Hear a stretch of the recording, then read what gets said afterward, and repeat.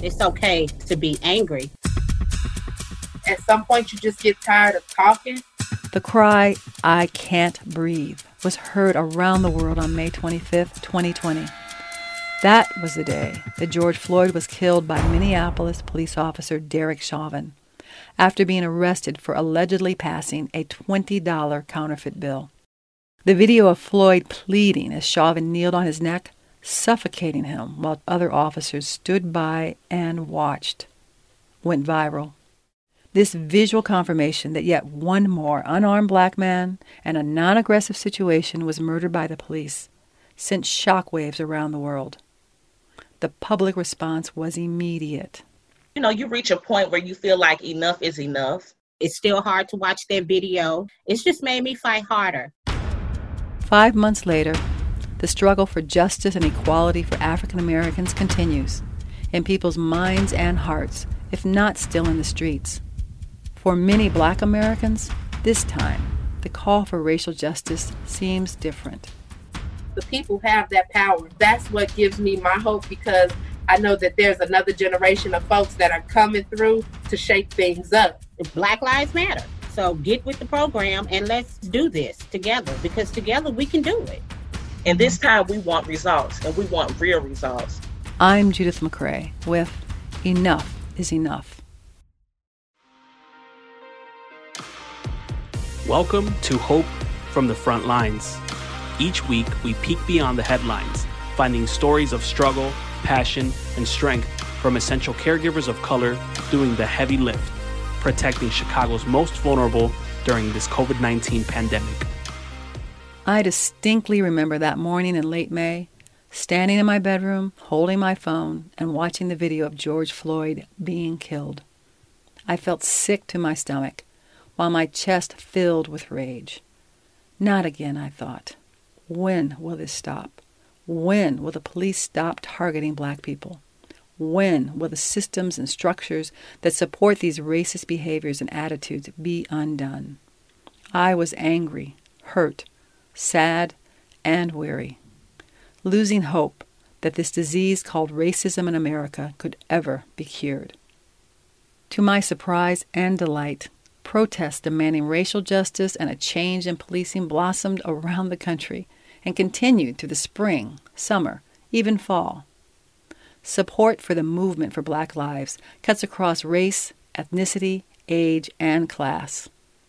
As a Black woman, I'm hopeful that this time, real justice might really happen. So I checked in with several African American health caregivers to gauge their feelings and experiences about these times and the circumstances calling for racial justice. We've seen this thing play out over the years, even just my years of being alive. It starts with folks really just making that outcry. Then it escalates. Now we're marching and reaching out to different allies and having more and more press conferences. And it's like, at some point, you just get tired of talking. Just kind of like in the world of union, right? If the boss isn't coming to the table in good faith, what do the workers do? Sometimes it leads up until workers taking strike. That's Chandra Robinson. Chandra's a young Black woman who grew up in the south suburbs of Chicago. She's been a home care provider and now is the vice president and the lead organizer for the home care division at SEIU Healthcare, a union local affiliated with the Service Employees International Union, a union of over 2 million members across the U.S. and Canada. Currently, Chandra lives in Woodlawn, a predominantly African American community on Chicago's South Side, near the University of Chicago. Gentrification in the neighborhood has led to more racial diversity, but some things haven't changed. Chandra says she sees police treating new white residents better than Blacks who've been there longer. It's very diverse, but at the same time, I can park my car outside, and if you see me getting out, the cop is going to slow down. What are they doing? Where are they going? But you can see 2 other white guys that are getting out their car, and it's, oh, hey, how are you? She says she sees police regularly stopping and questioning kids who are just gathering outside to play. We're out here dealing with COVID and with school closings. Folks are out of work. So you're going to see groups of kids outside. Why would you automatically assume they're up to no good? Suspicion and harassment by police are common in Chicago's Black neighborhoods. Costin Plummer is a home care aide living in Inglewood, also on the south side of Chicago. He cares for his elderly mother and a brother who has disabilities. He also has a family of his own. I have a 4-year-old daughter. She's scared of the police because I didn't shield her from seeing that video of George Floyd. And that's kind of messed up because she's 4. And this is her first introduction to the police. You know, kids are just brutally honest. So she asked, why did that happen? Why is it keep happening? Why is it happen? Why did he do that? Why he just couldn't get up off and let the man breathe? You know, and so when you mess up kids at the age of that young, you know, that's where you get that. And then people say, oh, the looting and they're so angry because people didn't know how to channel that energy. They was just angry. Police brutality is personal for Costin. His brother was tortured by John Burge, the now deceased Chicago police commander and detective who was accused and convicted of torturing more than 200 innocent men to get them to make false confessions. I go back to Burge. It is men that are still dying in prison under his reign. And we haven't even went back and cleaned that mess up. When you bring that up to someone at the top, they just kind of like try to hide it under a chair like it never happened. Like it never happened. Like it was just one bad road cop. This guy trained officers. This is what they did. They torture. They beat you until you sign something. And so that's known in my area. Everybody got a family member, know of a friend, or know of someone that was tortured. But when you're poor and you're black and you feel like don't nobody care, that was just the system of how they shoved us along. The game is it's so rigged. You know, it's like, how do we always come up short year after year? Allegations and videos of police brutality have left a nasty taste in everyone's mouths and minds, raising questions and demands about changing police culture and funding. From what I understand, the funding that goes into the police department is very, very high, right? And at the same rate, we have a city suffering from gun violence. We have lack of programs, lack of resources, lack of real things for folks to be involved in. All that money don't need to go into the police. There are a lot of other programs and resources that could benefit, like home care providers, some of the lowest wage workers in the state. It's sad. You would think that if we really are talking about the community, we would do what's necessary for the greater good of the actual community. That's Chandra Robinson again. She has family members who are cops. I get where they're coming from. I hear you. You go out into the world and you take a risk every day. But this is also something you signed up for. You signed up to protect people. If you see that a person is just being aggressive with another person just because of race, be a part of the change and making it better. Even in the George Floyd situation, you had 2 or 3 other officers that were standing there, and that man could still be alive today if someone just tapped him on the shoulder and said, hey, let's change this up. Costin says he didn't fully realize how much the system is rigged against being black and living in Inglewood until his mother had a couple of brain surgeries and was confined to a wheelchair. She needed a wheelchair lift for her home. We had to call the fire department to take her down the stairs because it was only me. And my stepdad wasn't strong enough. And I called all these types of programs, right? For my mom a wheelchair lift. They said, oh, we'll put you on the list. Oh, we don't have any funds or any money or this and that. And one day, you know, the fire department, he had on a white shirt, so I guess he was authority or whatever. And he said, man, you call every time she got to come out the house, this is the way she come out the house. Basically, my mom was trapped in the house. Only could come out if she had a doctor appointment. They wouldn't come up and help her down the stairs otherwise, right? He tells me, he says, your mom could have been got a wheelchair lift. She just lives in the wrong zip code. And he winked his eye at me. And I said, what? So I started doing my research and realized, like in Bridgeview and Bridgeport and all these other communities, they was giving these wheelchair lifts out regularly. So I started raising, you know, the case manager started coming over and I started asking questions. Why she's not eligible for something simple as a wheelchair lift? She qualifies for everything. She's worked her whole life. Now she's sick. What is the plan? To just throw her in a nursing home? And I realized I ran through a lot of problems just off of our zip codes. And I'm starting to see all these barriers that she had to go through just to get something. The simple things, wheelchairs and a bed and a Hoyer lift and things that she deserved that they were giving out. And if you was in the right zip code, but for that zip code, it was like, no, we had to jump through so many hoops and loops. So Costin got busy, sharing what he found with his neighbors. I was knocking on doors and making sure, like, hey, did you hear about this program?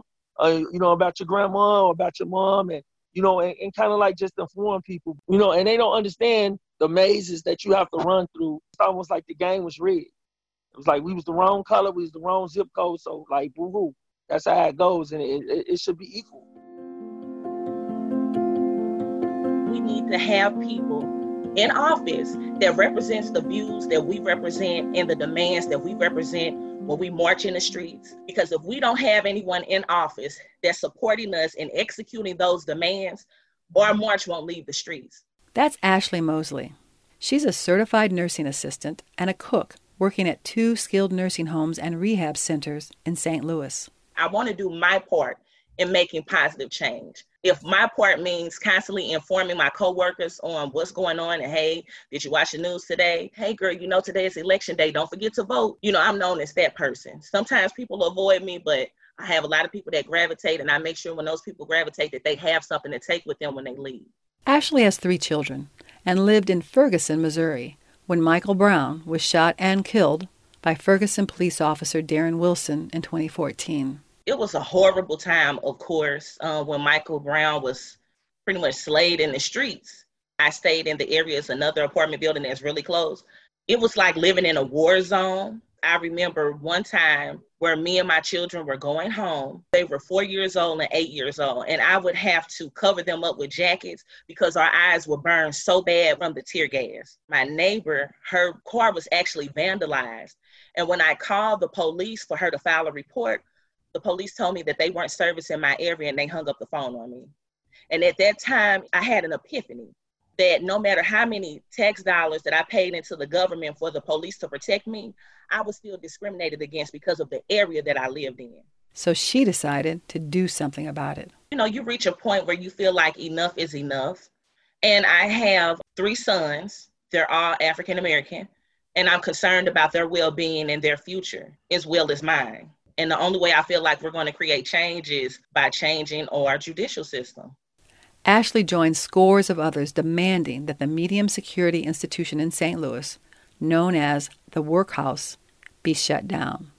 It's pretty much condemned. There's leaky ceilings, mold, rats, snakes. And the people that were there for poverty issues, like they couldn't afford to pay their traffic tickets. It's $16 million that's pushed off into this inhumane place year after year after year. But there are no improvements being made. There's still no heat. There's still no air. And we wanted to make a change. If we close this here workhouse,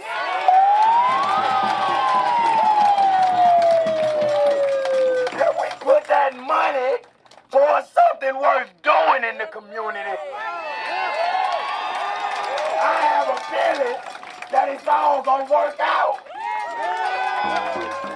That's a YouTube clip of a Close the Workhouse rally in St. Louis this summer. We hit the streets of St. Louis, sometimes in the harshest spots of St. Louis, telling people about the workhouse, about how much money is going into the workhouse and how we want those funds to go to the community. We got such a warm and overwhelming response from the citizens. We did actions, we attended hearings. When COVID hit, everybody thought that we would stop, but we didn't.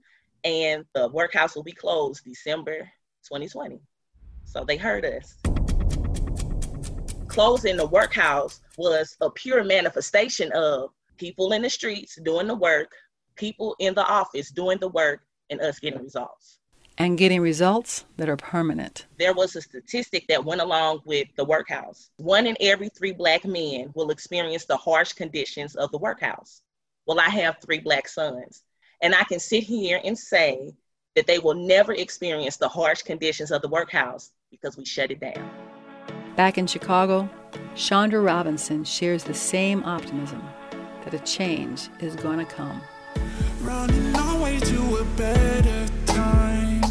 Sweet nostalgia gonna. We got to be honest. Racism is a thing that's taught. The young kids now, they don't like that. You got a lot of young white kids that are starting to join in on this because they're seeing the culture in a different way. This future is their time. These kids are in control now. And I think that for us, it is our responsibility to be a support to them, to give facts, right? But don't take over. The same thing we ask for my allies. 'cause you know it's only gonna get better. Yeah, the seasons know when to change. I'm Judith McCrae with Hope from the Front Lines. Oh, you know things never stay the same. Never stay the same. It's gonna get better. Thank you for joining Hope from the Front Lines. Our series is produced by Juneteenth Productions with funding support from the McCormick Foundation. Join us next week for another story of struggle, passion, and strength from essential caregivers of color protecting Chicago's most vulnerable during this COVID-19 pandemic. You can find us on SoundCloud, iTunes, Spotify, and wherever podcasts are available. Do you have a story to share? Join us in the ongoing conversation on our Facebook page, Hope from the Front Lines.